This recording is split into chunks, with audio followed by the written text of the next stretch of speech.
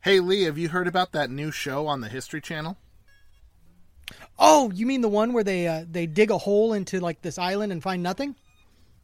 Oh, you know what? Not that one. Actually, the one where they go to the most secretive paranormal hotspot in the country and then put it all up on cable television for the whole world.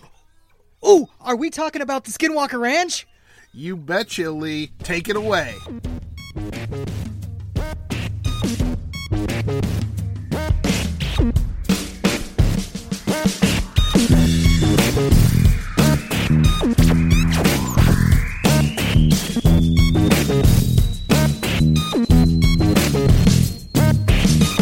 Welcome back, Beyonders. I'm so glad to have you here.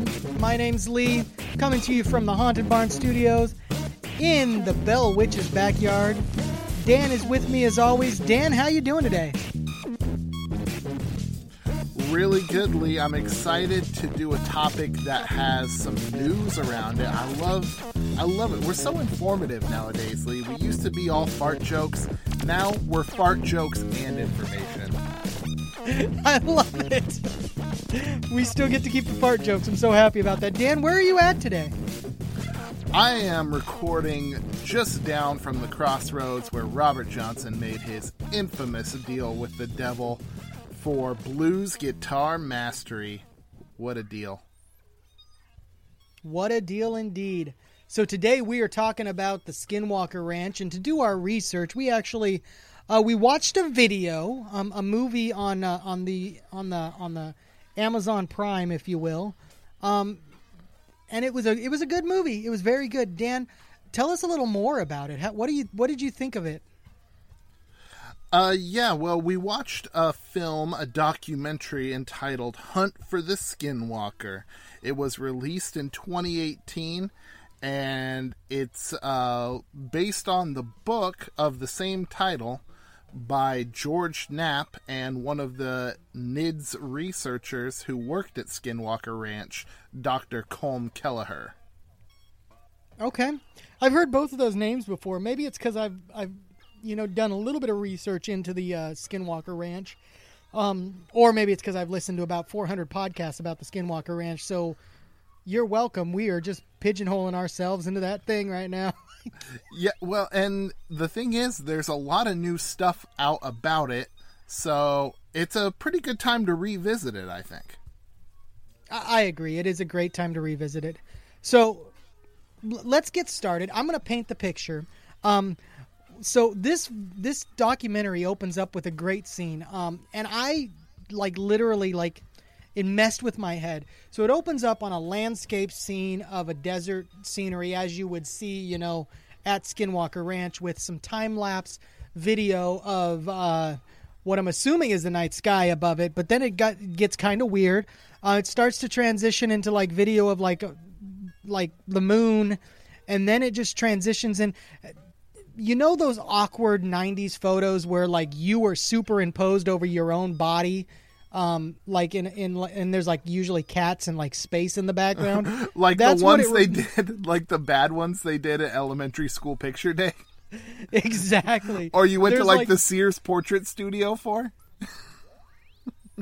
Exactly. So you're sitting there, and then there's a picture of you looking off to the right, you're looking at something in the sky, and then there's the actual picture of you looking at the camera, superimposed over top of that picture, in a smaller one. That is exactly what you see in this. So, Dan, that one really messed with me to a point where I texted you immediately, yeah, what is going on? What did we sign up to watch? Lee was tripping out. He was straight tripping balls. First scene in the movie. And not only that, it gets really deep. The voiceover is super serious. He's what is our relationship to the creative force that forged the particles of our stars and intertwined them with the molecules of our bodies? Whoa, dude. Talking about the force, we haven't even started the Skinwalker stuff. He's already talking about the force that binds the universe together. Yeah. I'll tell you, I know exactly what the force is for it, so you can move rocks and convince stormtroopers that these are not the droids that they're looking for. Exactly. And That's what... super cool fights with other aliens. Yeah. That's 100% what the Force is for. That's our relationship to the Force. But, I mean, this guy's getting super deep, talking about the architecture of the universe and trying to weaponize our curiosity. Okay. And this is the filmmaker, Jeremy Corbell, I think, doing the voiceover. So he is trying to weaponize your curiosity, Lee. Lee, has your curiosity been fully weaponized? Oh, absolutely. I don't know if you knew this, but I am a level 3 black belt in weaponized curiosity. Oh, no way, real. That's where all the conspiracy theories come from. Oh, you've been at this a long time, son. It makes a lot of sense that you'd be level 3 already. So yeah, this is like the opening shot, very deep, like stars spinning around. What is the nature of reality in the universe sort of questions. What we really are going to find out about is maybe some cows that got cut up really funny.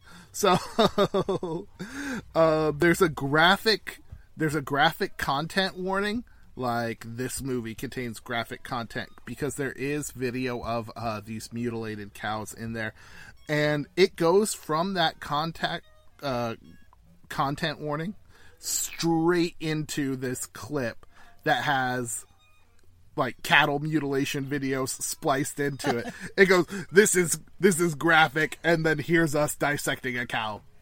Exactly. Now, we're not here to make fun of the movie the entire way, but there is just some weird choices made in this documentary that is hard to ignore when it comes to the humor in the choices that were made. So I don't want to disparage the filmmaker. It is a good film. It is relatively informative for the information that they had at the time, and he did his research.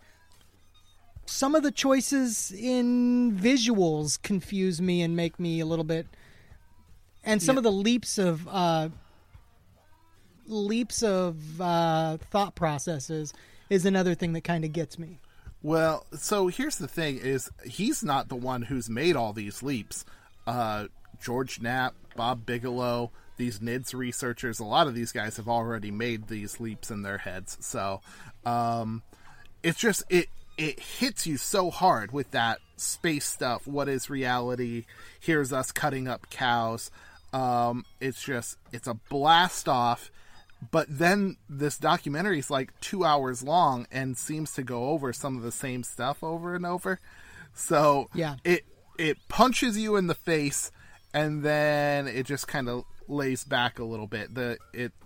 So that's just a small critique of the film. So yeah. The next scene is like a little interview that they've done with George Knapp, and he asks him a question. I can't remember what it was. Something about what do you expect to find there, blah, blah, blah, something. I don't know. And George just like turns, looks at the camera, and he's got quite a smolder of a stare. He's pretty good. Oh yeah. And then George Knapp, and then he just walks off. I remember that. Just done. He's just like, not entertaining this one. So good. For folks who don't know George Knapp, if you're into any kind of Fortiana, I'm sure you do already, because he is one of the DJs from Coast to Coast AM, which is like the granddaddy of what we're doing here right now. Yeah, exactly. Yeah, exactly. So, and the cool thing about Coast to Coast, Coast to Coast was an open talk forum kind of thing, and he would have people call in. And a lot of times it was just open to the public to call in. Oh, yeah. It's a great show. Great show. And George Knapp, when it comes to the Fortiana stuff, he knows his things. Just once again, a few leaps that were made, in my opinion, of the ranch. So yeah. Well, I really personally love the old Art Bell ones. those Coast to Yes. Coast shows. Anytime they replay an Art Bell one, I find myself listening to the whole thing. I just love that stuff. I like that one too, yeah. But continuing on with Hunt for the Skinwalker, because we are on the hunt, Lee. The next scene kind of has a montage of all of the soft disclosure stories that have been coming out in the last 5-10 years or so, all the way up to the recent Tic Tac videos. So, you know what? I liked that. That kind of hooked me, and I was like, "Hey, I'm excited to see what they come out with." And I really, in that particular portion, I expected some new information, and I feel like I was let down a little bit later in the story. yeah. Well, and especially with all the revelations about Bob Bigelow and the work that his company did for ATIP or ASWAP or whatever program the Pentagon was running to investigate these. You mean asswipe? Asswipe. Oh my gosh, that's what it is. Wow. It's so close. Like... Wow. Project Asswipe. Yes. Very, very timely reference in our TP shortage life we're living. Project Asswipe, the Pentagon. Yeah, so in light of a lot of the news that we have now, this documentary came out in 2018 was when it was released. So yeah, there's been a little bit more that's come out that's actually super relevant to the story. So we'll get into that as we continue. The idea is that the government has kept the research that was conducted at Skinwalker Ranch extremely secretive, but also semi-public. There's been a lot of people who have seen these phenomenon all throughout northeastern Utah, where the ranch is located, the Uinta Basin. So people know about it, but keeping it secret and scary plays into the government's, I don't know, program to study this thing somehow. What did you think about that, Lee? The way that I kind of interpreted that is that maybe they're using it as a way to gauge the public's reaction to these strange phenomenon for like a larger scale. And that's what I felt like they were using this this particular hotspot as a testing ground so that they can see how much the public can handle of the weird stuff being explained to them. Okay. So they're releasing little bits of information from the Tic Tac video and all this stuff, and you're getting the soft disclosure. You're getting little bits of information, and they're using that to kind of gauge it. But they also keep it kind of secret because they don't want to tell you everything that happened there. That was one thing that I did get out of the video, that there was some stories that I hadn't heard anywhere else that I heard from this one. And I really enjoyed those stories. So my best guess is the way that they're thinking of it is that it's a way to give soft disclosure and to test, to basically test the public's reaction to opening up more. Right. Well, whatever the government is planning with their research out there, the idea of the entity that exists there, whatever is happening there, this phenomenon at Skinwalker Ranch, it's either the world is thin and there's some kind of interdimensional portal that exists there, or there's some kind of maybe poltergeist, alien influence activity that's going on, and it's precognitive, so it knows what the researchers are doing, and if you try and seek it out, it will turn the tables and mess with you. I agree. That's what I was really taking out of it. And that's where it gets strange, because I'm on board with the world, like the veil being thin between different worlds. Right. That's like your overarching theory of paranormal, interdimensional, Bigfoot, everything. Exactly. That fits right into my overarching theory. But then when you get into being seemingly precognitive, so is there like a being within that overarching theory that is just taken an interest in this site and said, "Oh, we're gonna go screw with some people," like, or what was it? You know what I mean? Like, how does that fit in there and make any sense? And some of that confused me. So maybe it's just like, this is the doorway in and out, and everyone just thinks it's funny to poke the people who are next to it. Yeah, that was what I was. Maybe it's either everyone or it's like a single group that's just like experimenting on us as much as we are experimenting on them. Right. Can you imagine there's like a group of Greys. They're like, hey man, bleep glop, I'm going to shift dimensions over to Earth. And he's like, oh yeah, well make sure you fuck up a couple cows on the way. They love that when you do that. It really screws with their heads. Yeah, man, just mess with them. It's, instead of like TPing your house or egging your car or something like that, they're just cutting up cows and leaving no blood. Exactly. Now, there was one scene, and every time we talk about the mutilization, I think of one picture that I got from there, and it sticks with me consistently. There was a picture of like a dog that had been mutilated where the skull was just missing. The skin around the skull was still there, but the skull was gone.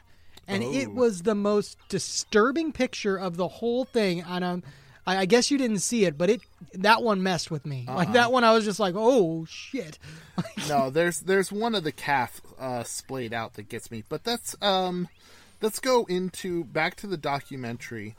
The next scene is like George Knapp and Jeremy Corbell going through George's collection of videos from the ranch.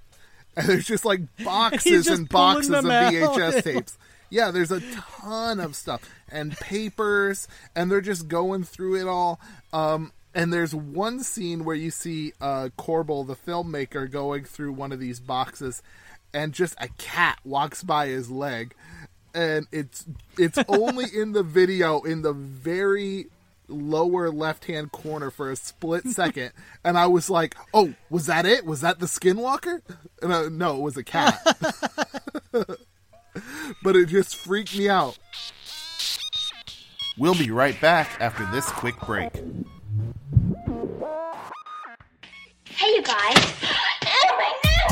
A Very Brady podcast. Join host Tack Van Sickle and his guest each week as they hilariously dissect the iconic TV show The Brady Bunch, one episode at a time.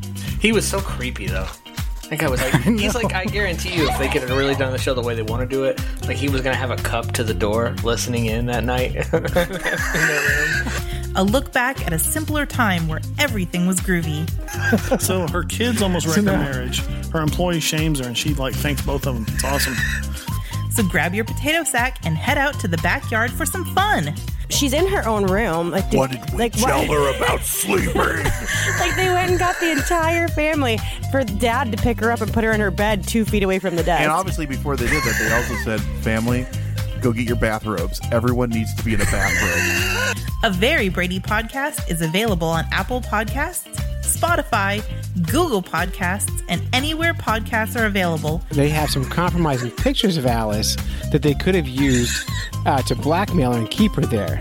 I've seen those pictures, and Alice is hotter than you think. I'm going to just put that out there and just say it. That blue dress doesn't do justice? No, it does. For me, that blue dress does everything. Far out. You're a bad man, Tack. You're a bad human. There's a lot of weird in this show.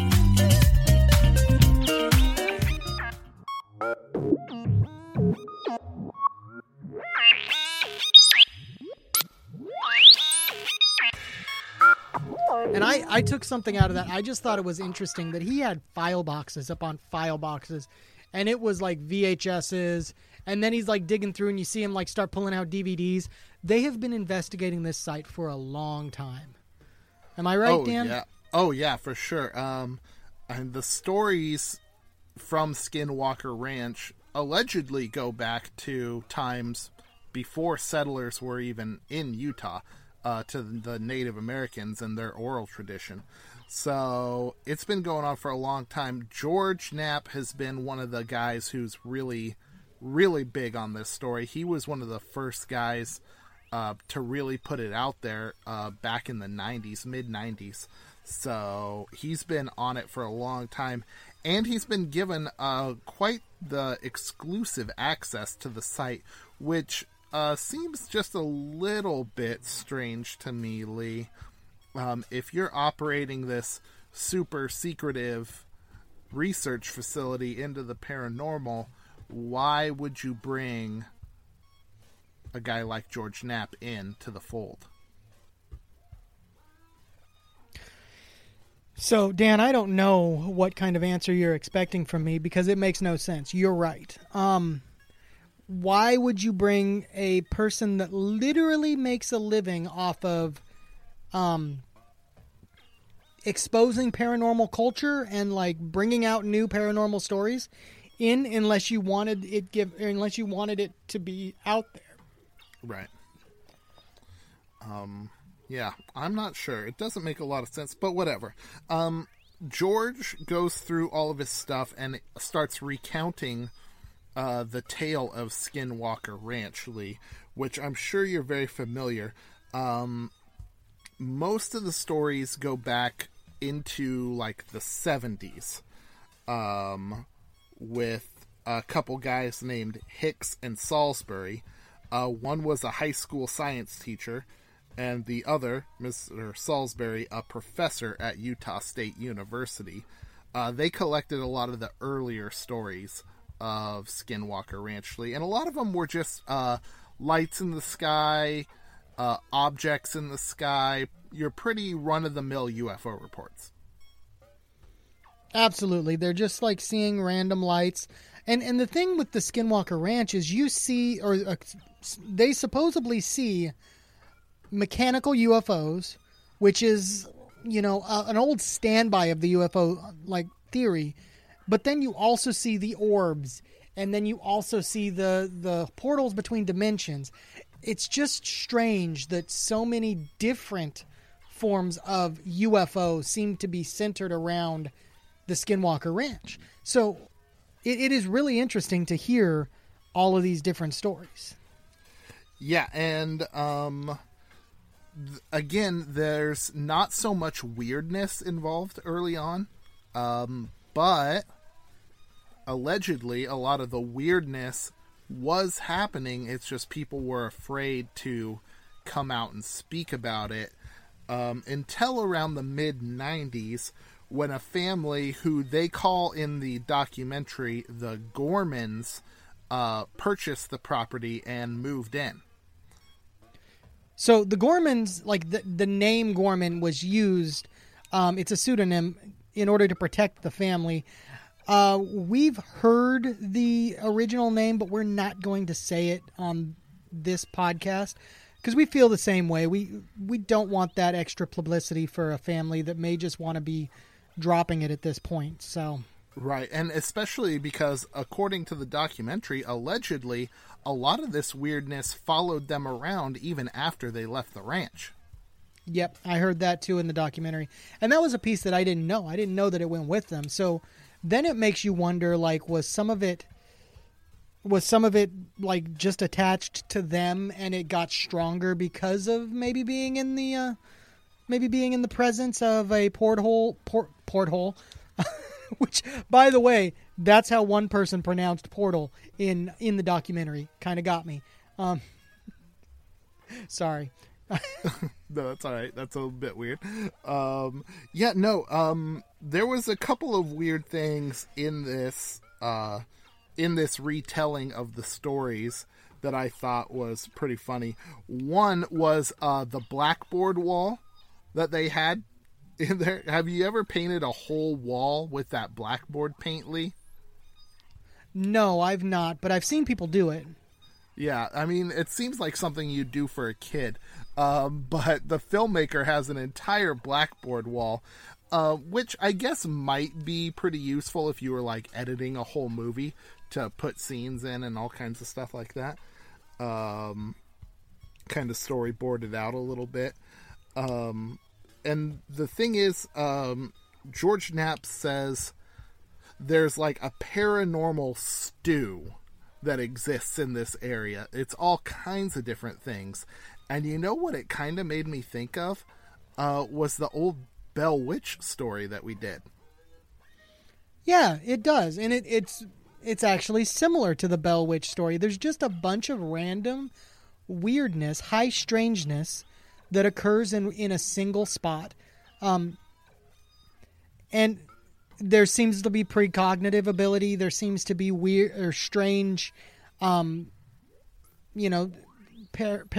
things like, what is the word that I'm looking for, Dan? What is that? Poltergeist is the word. There's strange poltergeist activity, and then just other just weird, strange cryptids occurring, and it's just crazy. It really is. Yeah, well, and one of the common theories about poltergeists is that it's attached to a person, right? So yes, it seems like a lot of these events peaked while the Gormans were there. So maybe there is something to that. Now, the activity has continued since then, but it hasn't been nearly as strange as when there was a family living on the premises. So that makes you wonder, like, were the Gormans, did they already have an attachment to them, and then going into a place like Skinwalker Ranch just gave it that boost of energy that it needed to really just take things up a notch to a point where you usually don't see that happen? Or was it something else? Yeah, I think it's definitely a possibility. Well, let's get into some of the strange things that happened to the Gorman family, Lee. And the strangeness started day one. They move into the ranch. It's like 1994. They're unpacking, and they see a massive wolf come across the field and approach them, seemingly unfazed by the presence of humans. Oh yeah, and this wolf was crazy big. Like, the best example that they were able to give when they were given like photographs of wolves was a dire wolf. A dire wolf is a wolf that existed in, I believe it was prehistoric times. The last ice age. The last ice age. So you're talking, this thing was, the size of a small horse. It's a big wolf. Yeah, it would be almost as tall as a man, and it's massive. And the only other place that I've seen dire wolves, Lee, is on Game of Thrones. Winter is coming. Winter is coming. It is. So this wolf, moving on in the story, goes up to the children and the family and literally allows them to pet it for a little bit, and seems relatively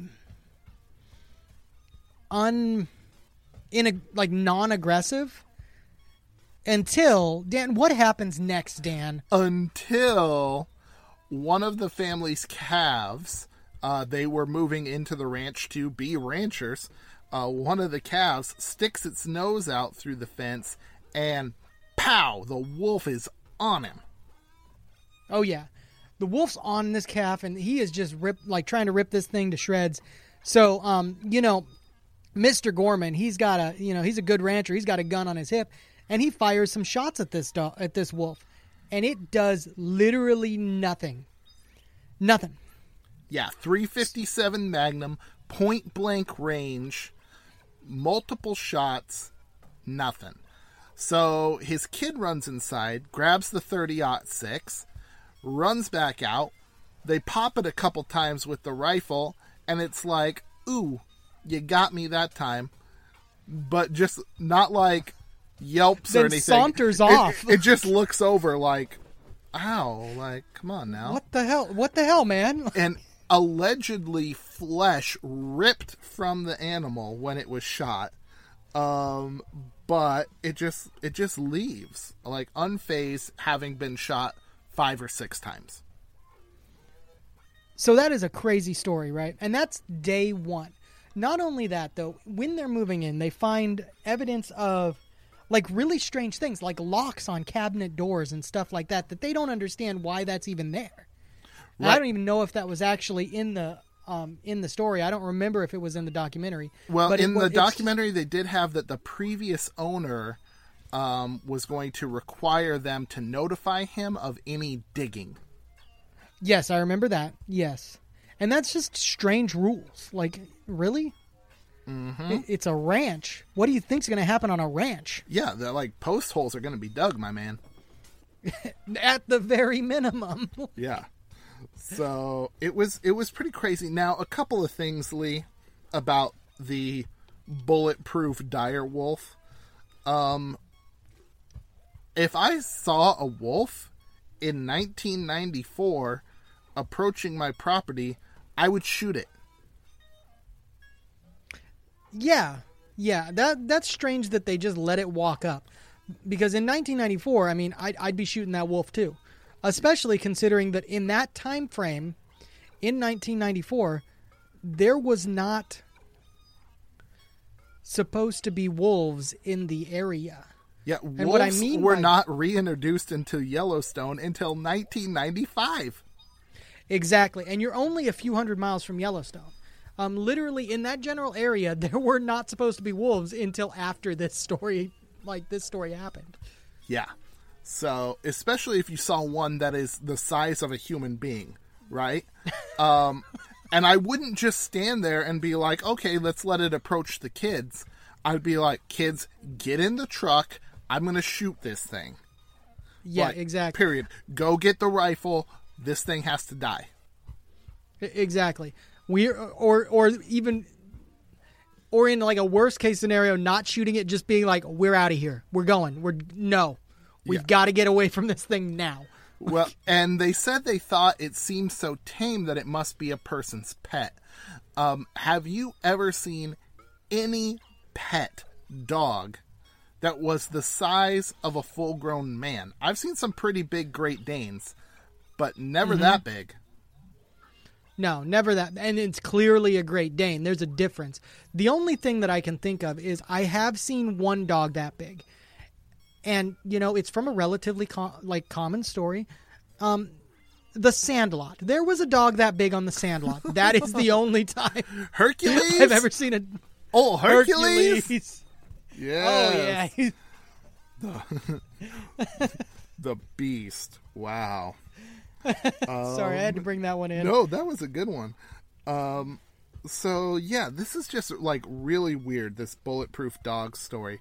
And it's weird how it doesn't match up with any of the 70s UFOs lights tales, but it does kind of tie back into the Native American tales of the creature that gave Skinwalker Ranch its name. Lee, can you tell us a little bit about Skinwalker stories? Yes, so the Skinwalker is a Native American belief that essentially it's a shaman-like person would decide they wanted to be essentially a monster, like a werewolf-like being, and they would use black magic, and there would usually be a sacrifice that literally involved hurting someone's loved one in order to gain the level of evil they needed to get to the Skinwalker level. And it's essentially a curse. So they would in place this Skinwalker or themselves, and it would lock them into a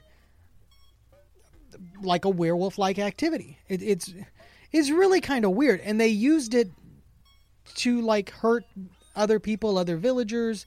I believe that it was either... I don't want to name the tribe because I don't remember, but there was two tribes involved, and one tribe believed that the other tribe had all become skinwalkers in order to basically torture the tribe number one. Yeah. And I don't want to name it for two reasons. I can't remember, and even if I could remember, I probably would have just not said the names of the tribes just out of respect for both tribes involved. Yeah, it's a freaky story, the idea of a shapeshifter with malicious intent that can come in and out of your tent at night, that could have the face of one of your loved ones. All kinds of weird stuff out there that goes along with these Skinwalker stories. Exactly. And when you think about the Skinwalker, even if you just like nail it down and say, oh, they're essentially like a werewolf-like being, and just say that that's what they can do. They can transition between human and werewolf. These werewolves are no longer like the uncontrollable monsters. They are literally, they have the brain of an evil man, but they're a giant wolf that wants to torture and injure and kill. And does that make, like, to me, that scares me more. Yeah, well, maybe it's just me. Yeah, and we're not talking about Twilight werewolves here. We're talking about something that's even freakier. So they interviewed a former police officer, from the area. They give him the pseudonym Preston, and he just says about all of these stories. I mean, he said he got calls back in the 70s about lights in the sky and all kinds of things, was an eyewitness, interviewed his own wife who witnessed some of these strange events. And I guess the consensus people have come to out there is it's just part of life out there in northeastern Utah. Well, I think that if you live with that for a period of time long enough, that you just kind of accept it. Even if it's weird to other people, you're like, well, it's life. Right. So, George Knapp says that later they're all sitting around a fire telling these stories, which is a great place to tell Skinwalker, UFO, cattle mutilation stories, is all around a campfire. He talks about his first experience at Skinwalker Ranch. Lee, do you remember the stuff he said he did? Okay, so I don't remember for sure if we're talking about the same one. I've got one where he was standing out on a hilltop and he sees like the strange light. Is that the one we're talking about? No, this is the one where they danced around a fire, dug holes in the ground, left him out for bait, like nothing happened. Oh, yeah. Yes. I remember now. And it was great. They like left him like in the dark, like in a chair in the middle of like the supposedly the most active part of the location, and nothing happened. Right. I remember that now. So he tells his story, and that's pretty good. But for the Gorman family, after this wolf incident, they had a big spike in creepy stuff, especially poltergeist activity around the house. They'd unpack the groceries, come back, find them all in the bags. The wife would have items in the bathroom while she was taking a shower behind a locked door. She'd come out, the door's still locked, but the items she brought with her, like a hairbrush, are missing. Just all kinds of weird poltergeist stuff going on around the place. Cattle being moved from one pen to the other, no gates open, things that are wired shut. Just lots of weird stuff going around. And that's about when the NIDS team came in.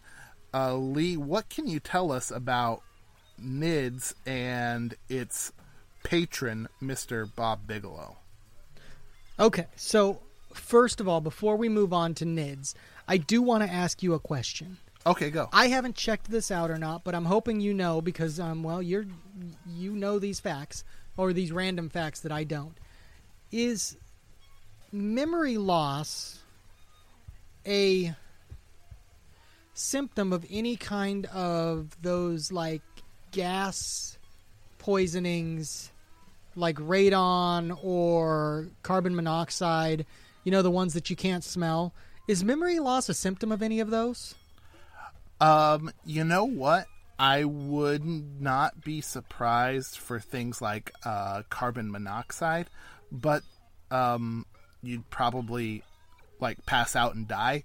At the point where you had memory loss. Yeah. So that's what I was kind of thinking. I was just wondering if there might be some sort of like possible like memory loss in there, but when you think about the amount of occurrences, that's where it gets weird.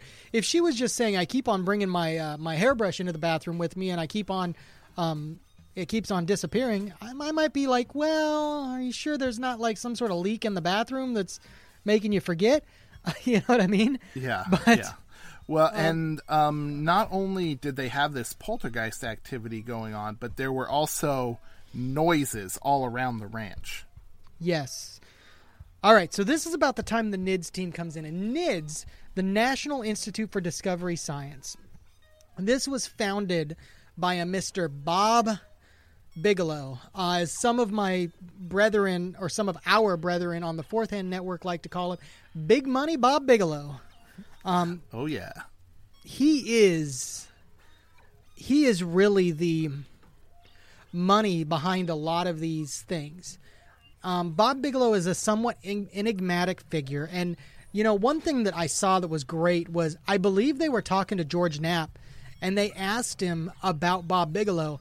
And he went into like a 2.5-3 minute rant about how he felt that Bob Bigelow got a bad rap by the media because he doesn't like because he just kind of tries to keep things close to the vest.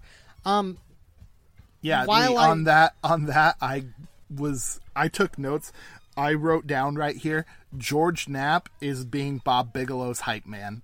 Like, he was so villain. He's like, he's getting such a bad rap, blah, blah, blah.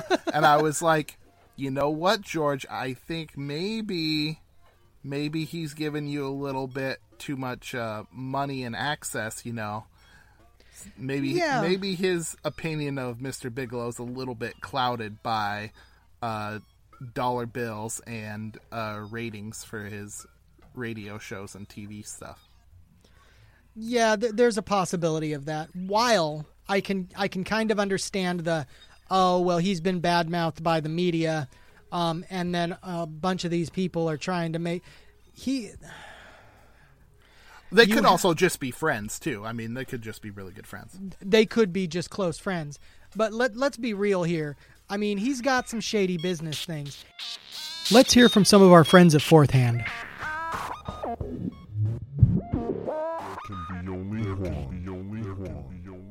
Never mind that. Welcome to the Juan on Juan podcast. I'm your host, Juan. I know that was a mouthful. But join us while we talk about a variety of things. Life, business, maybe some conspiracy theories, who knows? Just sit back and enjoy the ride. We're going to answer all your lifelong questions, like, is it okay to shave your balls with the same machine you use on your face? I don't know. Anyways, follow us on social media, Instagram at the Juan on Juan podcast. Catch us on Apple Podcasts, Google Podcasts, Spotify, and Stitcher, where you can catch our weekly episodes. See you soon.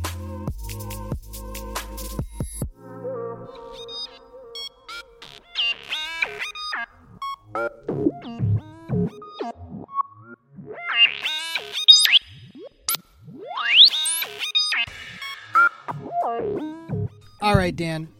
Now that we've discussed, NIDS and Big Money Bob Bigelow, let's go to our next portion. Dan, what came up next? So they recount NIDS and their involvement. They talk about the wolf story, all the details of it. A couple things we missed. We talked about the flesh that came off of it seemed desiccated when they went to examine it later, like it had already begun to rot. And the tracks of this wolf just like vanished into thin air. So, I don't know. Winter is coming, but the dire wolves in Utah are disappearing, evidently. So, it works. Yeah, it goes on to recount some of the tales that locals have had. And one of these guys who they interviewed, he's out at a basketball court. Now, Lee, I haven't seen one of these courts in a long time. It's one of the cement ones that is just an arc. So, like, if you wanted to shoot a three, you got to step out into the grass. Yes. And then, like, I don't know if this one had it, but it was like that kind of feel to the whole thing. You know, like when instead of the basketball, like the nets on the hoop, they have chains. So yeah, I'm not sure there was a net on the hoop. I'd have to go back and look. But he's telling a story about a Sunday morning blackout and a craft that appeared in the sky. He's outside early Sunday. There's a blackout. There's not a lot of people. But he's with a relative of his, and he points up to the sky and tells her, "That's a fucking UFO." That's a direct quote. That is a direct quote. And my best thought of that is the most realistic response I've heard all night. Up to that point, that is the most like exactly what I would do or what I imagine myself doing in that situation, is just like poking the person next to me and just being like, what the fuck is that? Right. Well, and like, honestly, if I was the Gorman family and I lived in a place where I heard machines underground and inhuman voices above me and saw lights and had dead cows spread all throughout my ranch, I'd pack up stakes. I'd be like, see ya. Speaking of which, you just mentioned the machines, and I almost forgot about those. That was one of the craziest things that I didn't know about, and that was that anytime that they would like do some work, it would like instigate the sound of what they described as like machines or drilling underneath them. And I'm sorry, but that takes me to a thought process of, is this something similar to the Dulce base kind of thought process, where there's supposedly an underground fortress that human government and aliens are all working together, and then there was an underground war, and it was just all sorts of craziness. And it gets into some like really weird stuff that I'm not comfortable like saying whether I believe in or not, because I don't want to insult anybody, but it gets kind of weird. So yeah, anyway. Well, yeah, who knows? If there's a portal to another dimension in the sky above the ranch, who's to say there's not something going on underneath it, right? But there you go. So there's this shaking sound. I love that guy's story. That's a fucking UFO is probably one of the best quotes of the whole documentary. I think that's what we're gonna use from now on. Hey, you know what that's a fucking UFO. Yeah, right. Hey, we're trying to keep it PG-13. We can only do a couple a show. We get one each show. Well, we've went past that so far, but I think we'll be okay. Yeah. Well, we were quoting. So the next part, the next interview they do is with this guy who evidently had quite a close relationship with the Gorman family. He'd been out there for barbecues. The dude's name was Ryan Layton, and I don't know when they interviewed Ryan, but he can't pick between Pac-12 teams because he's got a Utah stocking cap on and an Arizona sweatshirt on. I remember that. That was just what I was going to ask you. Yeah. So, like, he looks like they just managed to grab him somewhere, like while he was like in his like off time or something, and he's just like, kind of look like he's just like coming out to take care of the place. Like his pickup truck's probably just off camera, like loaded up with feed for cows or something like that. Exactly. Yeah. I could see it. But he seemed like a legit dude, and he had a lot of first-hand accounts from the Gormans that were told to him, and actually it's a lot of good stories. They talked about the scoop marks out in the pasture, where it seemed like some giant soil samples had been taken out of the ground, just all over the place. Hundreds of pounds of dirt just scooped up and missing. With no evidence of how like a machine that would have been big enough to do that got in and got out. That was the other thing about that. Now, if you subscribe to the thought process of interdimensional, and like they've got these portals that are popping up, who's to say some of these portals didn't pop up like just at ground level or just below, and it literally sucked the dirt out, threw into a different dimension. Oh yeah, or created a hole underneath that the dirt fell in, or something. Who knows? Yeah, exactly. But the one that I really liked, and that Ryan Layton described, that was a really good one, was the story of the post hole digger. Oh yes, where where Mr. Gorman is out digging post holes, and just out of nowhere, his post hole digger comes up missing, and that goes on for a few days. He looks everywhere for it, can't find it. Goes to the store and buys a new one. Exactly, goes to the store, buys a new one, comes back to get started on his project, and he finds it in a tree, like 30 feet up in the air. Now that's weird. Like that's. Who does that? That is legit weirdly. But I have a theory. Now, Lee, the Gormans, they were a whole family, and the kids worked on the ranch, too. And if you've ever been a kid out in the country, living that farm life, you know that when it's time to build fence, you got to haul your ass out there and help your dad build fence, right? Okay, all right.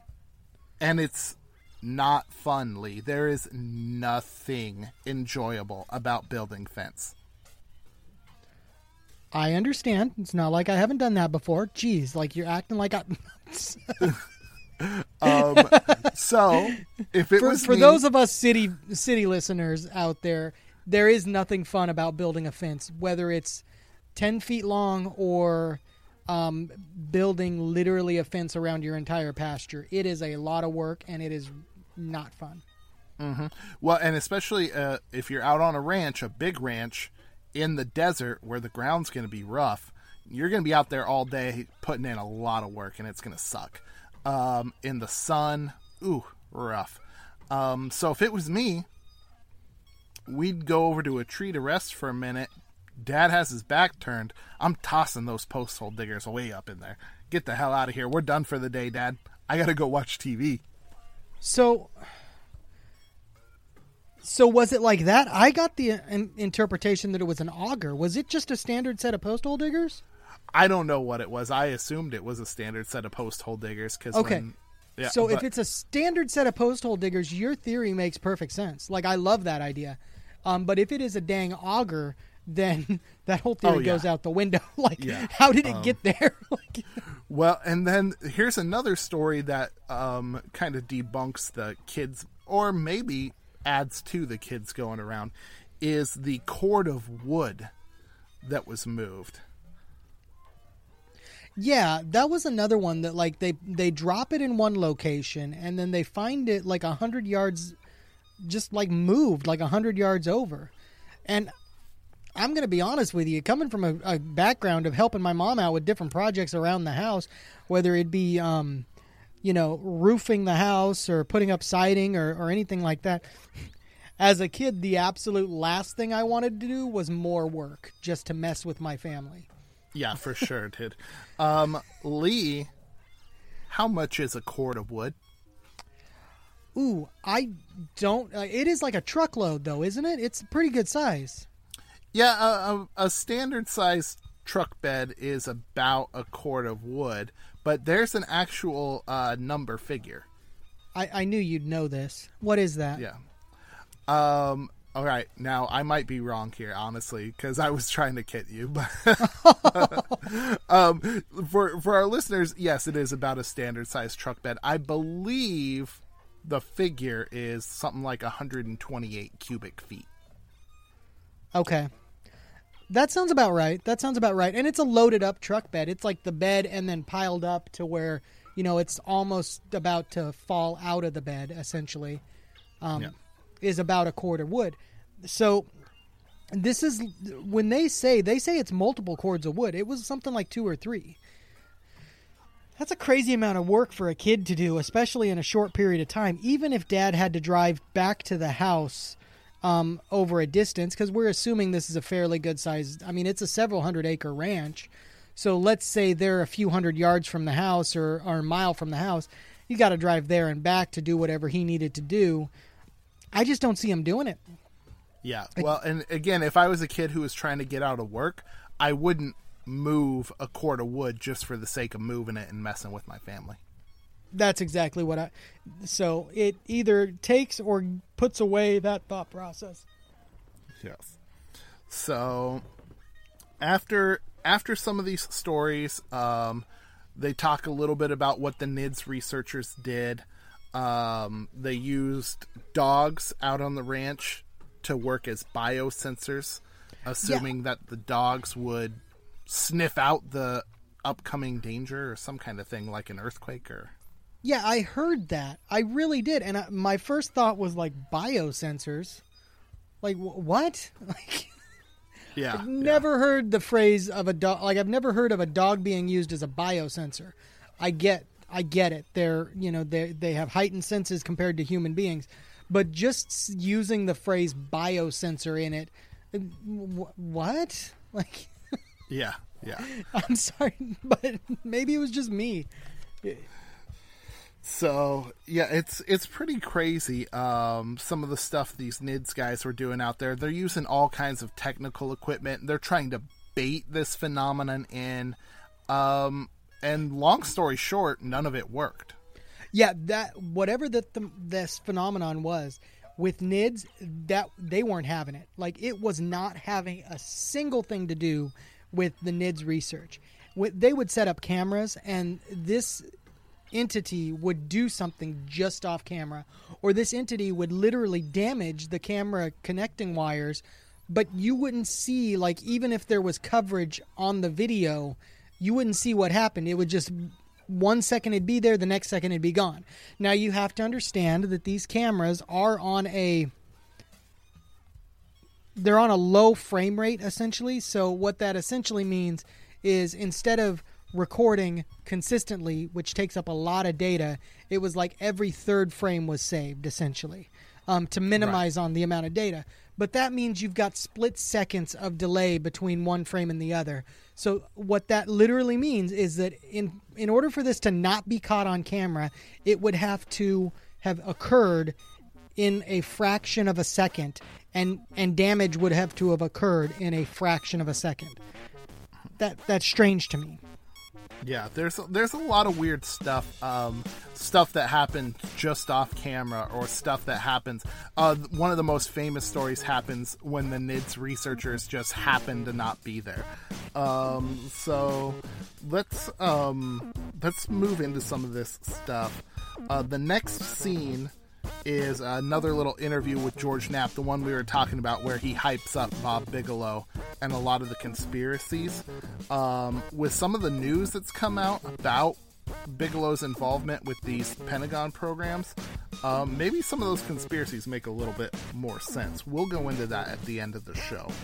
And so let's skip over that for an interview they do with a nice Native American lady, and I'm gonna really mess up her name. Powugup? Yeah, that's about right. Hey, Dan, real quick, let's hold off on the interview for a moment. How about we take a break real quick, and we'll come back, and then we'll get into that interview. Oh yeah, breaks. We love it. Let's take 5, and we'll be right back. Hello, all you cool cats and kittens. We apologize, but unfortunately we realize this episode runs extremely long. So we know that you were expecting us to come back after a short break, but unfortunately we have more than an hour left on this discussion. Yeah, guys, we hope you enjoyed our discussion about Skinwalker Ranch, because we've got even more in part 2. So join us again next week as we conclude our Skinwalker discussion. And as always, keep listening for tales from out there beyond terrestrial.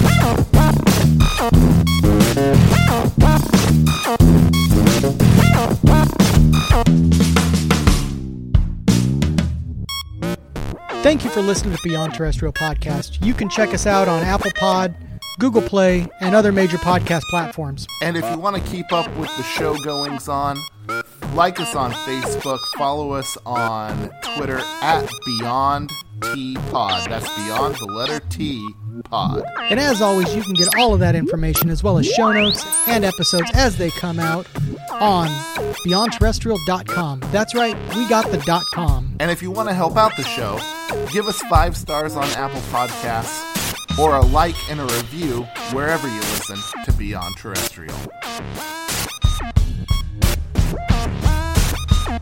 You've been listening to a Fourth Hand Joint.